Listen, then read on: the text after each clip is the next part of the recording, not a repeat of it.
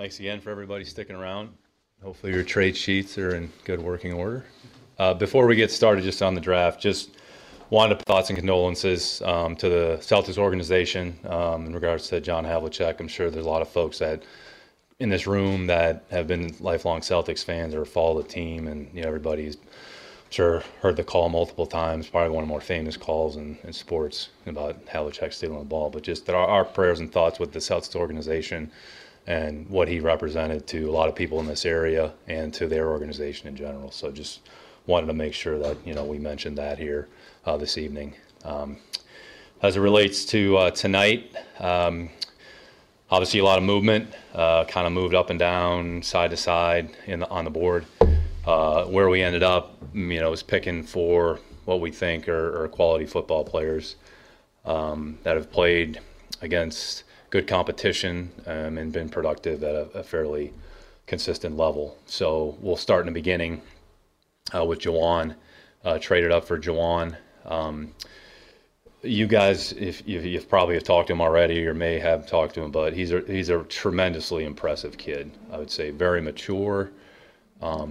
He's a great person, which is important. It says a lot about him and the things that he's endured throughout his life. But as a player, he's got some unique attributes that not a lot of players in that position have. How that necessarily translate into our system, we'll find out. He primarily played in the perimeter at Vanderbilt. He was a perimeter corner, played against a lot of good people.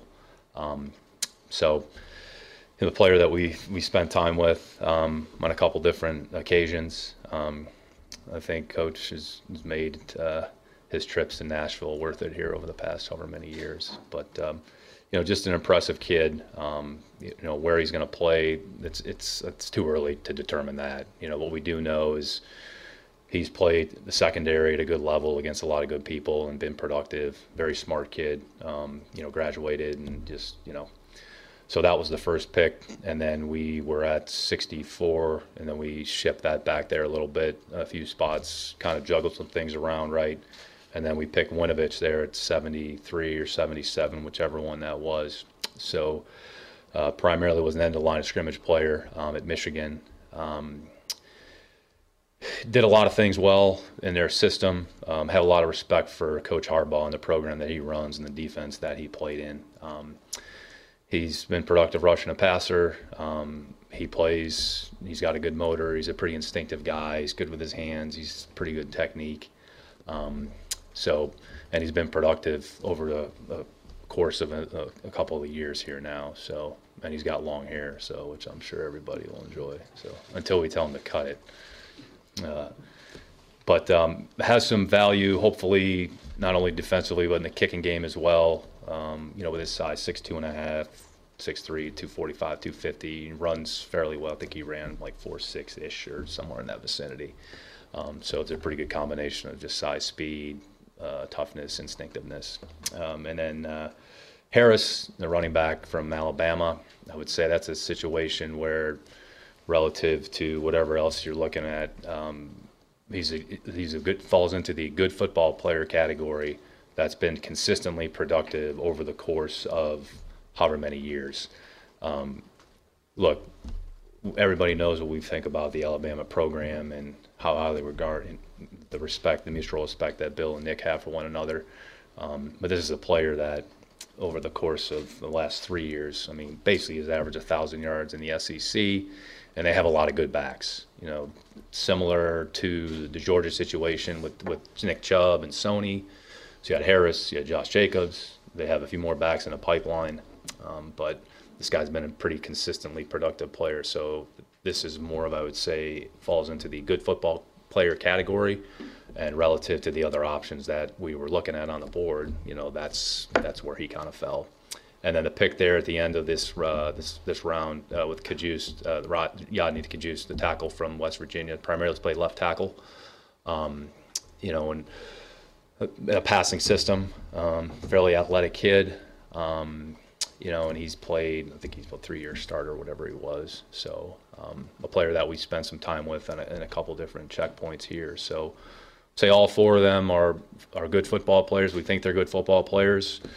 hopefully they can come in here and assimilate our program as quickly as possible. Whatever their role is going to be, it's yet to be determined. It's way too early for that, kind of like we talked about last night with Nikhil. So right now we're positioned. We have 3 picks in the 4th round, and I think we have the 4 picks in the 7th round. So let's call it 7 total picks if we end up picking them. Along the way, we were able to sneak in a pick for next year as well with Chicago, which is something that we did similar to what's actually very similar, not the same trade, but similar to what we did with them last year. So, so that's kind of where we are here, for today. We'll come back tomorrow morning, kind of recalibrate and look at what our options may be.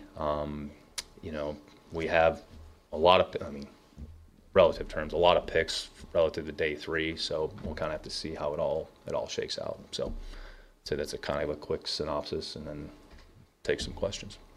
When it comes to Juwan, with the size, obviously, do you feel like you guys had to react to a trend around the league where receivers are getting bigger and tight ends are really essentially big receivers as well? Yeah, Bill mentioned that, I think, last week in his press conference. I wouldn't say that was an overriding factor. There actually aren't a lot of players in the league with those types of measurables. There have been some players in the past, like Sean Smith, 6'4", 210-pound corners or defensive backs. So even at safety, there's not necessarily players with those types of dimensions. So I wouldn't say it's necessarily, well, we're playing against this, we need this. You start to do that, and there might not be an application. I think you just actually look at the player, and it's, say, for his size, he has a pretty unique skill level relative to playing the corner position. So I wouldn't say it necessarily is in response to that. He's probably unique relative to other players at the position, whether it's safety or corner. Like I said, I think if we were to look at this, which we haven't, there aren't a lot of players in a secondary with his size, height, weight combination. So, Nick, if you look at the roster, people would say entering the draft, cornerback was already pretty well stocked, and running back as well. Why pick those positions over tight end, and how do you feel about the tight end position right now? Yeah, it's the same as we do every year. We look at what's up there, we look at our options, and we pick the players that we think are going to fit our team the best. We're not necessarily worried about what position that they play. If you build up enough good football players over the course of time, then you'll hopefully put yourself in a good position. As we all know, there's other opportunities to add players to our team. And once the draft is over, then we kind of enter the next phase of the team building process. So it's kind of an ongoing thing. We're kind of at a fixed point in time right now over this 3-day period. But we have a long runway in front of us. So I'd say we'll just continue to the next phase. In the interim, we just take it step by step, day by day, and just try to pick players that, we think fit us the best, regardless of how we get them here. Are you comfortable with the tight end depth chart as it is right now, or? We're comfortable with the players on our team, otherwise they wouldn't be here. How much do you value with Juwan that he went up against A.J. Brown, Miles Boykin, guys at Georgia, high-level competition?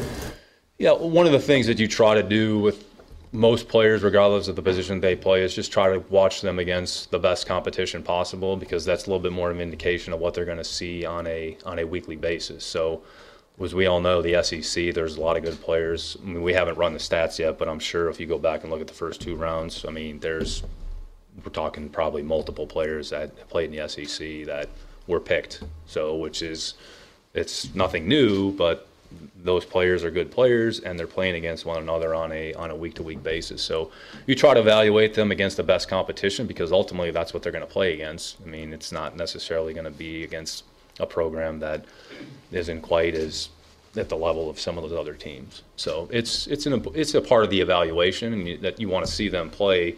How do they play against some of the better players? Based on how they sounded on the conference call, they all sound like really smart people. Do you guys not even consider guys who aren't smart?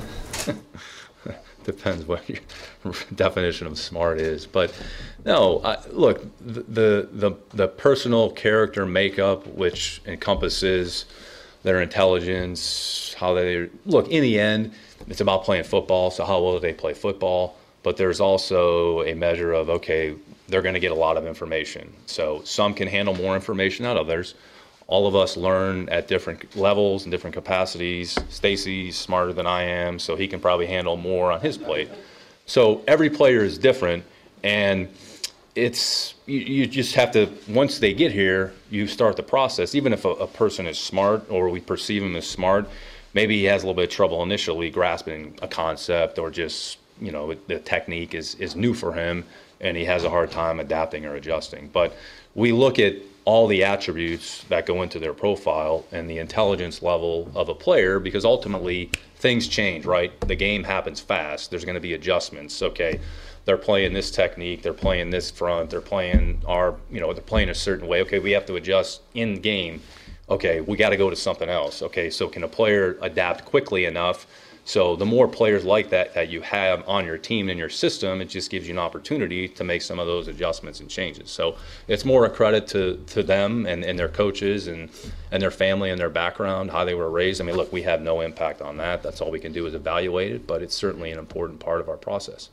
Chase Winovich mentioned that he described his interactions with your staff as limited during the process. So is it fair to say you got the sense he would be a player that could handle a lot on his plate, or had the mental flexibility and adaptability that you seek? Like you were able to learn that very quickly? Yeah, there's different, I would say, checkpoints and areas that you accumulate the information. I mean, it's not like we never saw the guy before. So, you just take the information that you accumulate over the course of time, and you feel comfortable or you're not comfortable. If you need more, you try to get more. And, eventually you have to make a decision about, well, here's where the player is and we're comfortable with it, and then we just move on to the next guy because we have to allocate time and resources to somebody else. So I would say if we weren't comfortable, then we wouldn't have picked him. Do you have a sense of whether or not Kajus can play on both sides? Right and left. He's primarily played on the left side, Tom. As you know, with the offensive line, when they're on the field, they're going to play a lot of different spots. I mean, it's like when we drafted Nate in whatever year that was. He played left tackle at Colorado. Well, his first year, he basically was the third tight end, or the third tackle, jumbo tight end, and he was playing right tackle. So Vollmer played left tackle primarily at Houston. He ended up playing both sides. So Trent Brown didn't play left tackle until he came into our program. So whatever their background is, okay, that might be where their experience level is. So if we try them somewhere else, we'll see if they can handle it. I mean, Matt Light's another example. I mean, going way back, I mean, Matt played left tackle. I mean, that was before I got here, but we moved him to right tackle, or even talked about playing him at guard.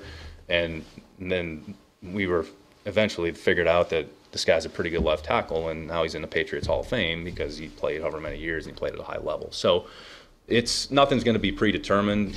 Their experience is what you see, but how that projects, I mean, we'll find out when he gets here.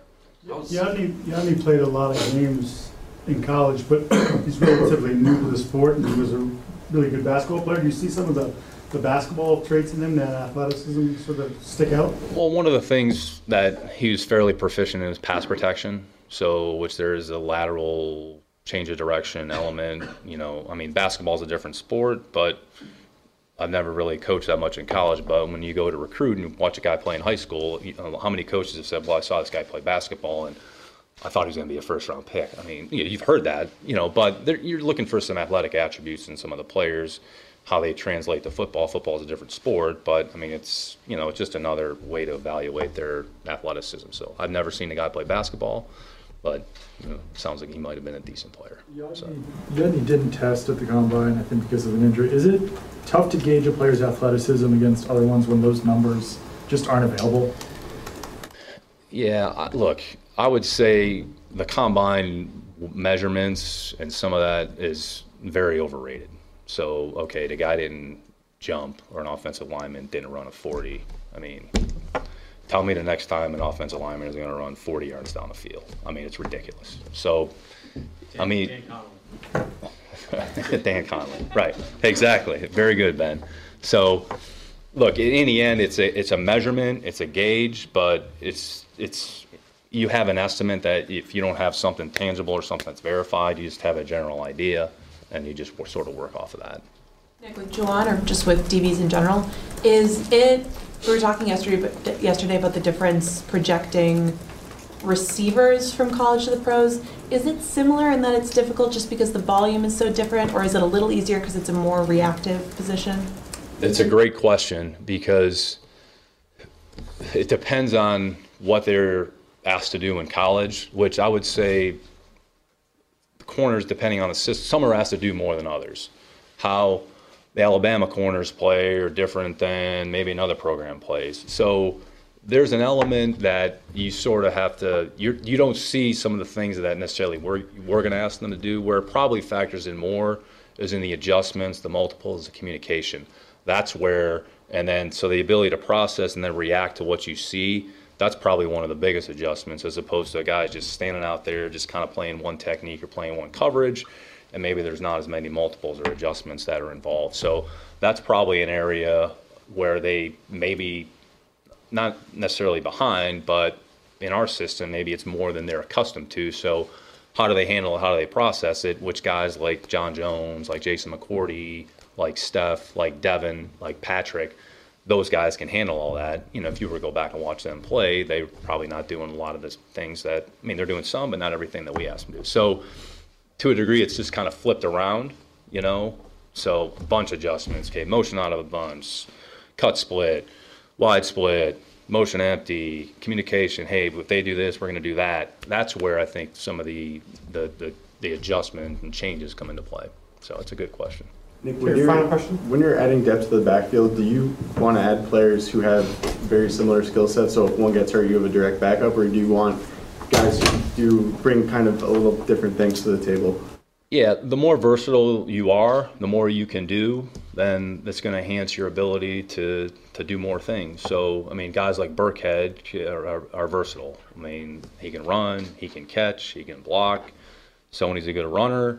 James is a good runner in his own way, and he excels as a receiver. So, I mean, the game is sort of evolving here a little bit. So if you can put a guy out there and he can do more than one thing, then that kind of gives you an advantage. So, I mean, we've been fortunate to have players like that through the years, you know, like Woodhead, even in his role, you know, different Shane Vereen. So guys, their skill sets are different, but, you know, the more versatile you are, it just kind of gives you the ability to be more flexible kind of, you know, with your offense. Deion Lewis, I mean, we've been blessed and fortunate to have players like that. So in Damien's case, you know, he probably has some of those same types of qualities. So it's, you know, we'll see how it fits, you know, when he gets here. So, all right. Great. Thanks. Appreciate it.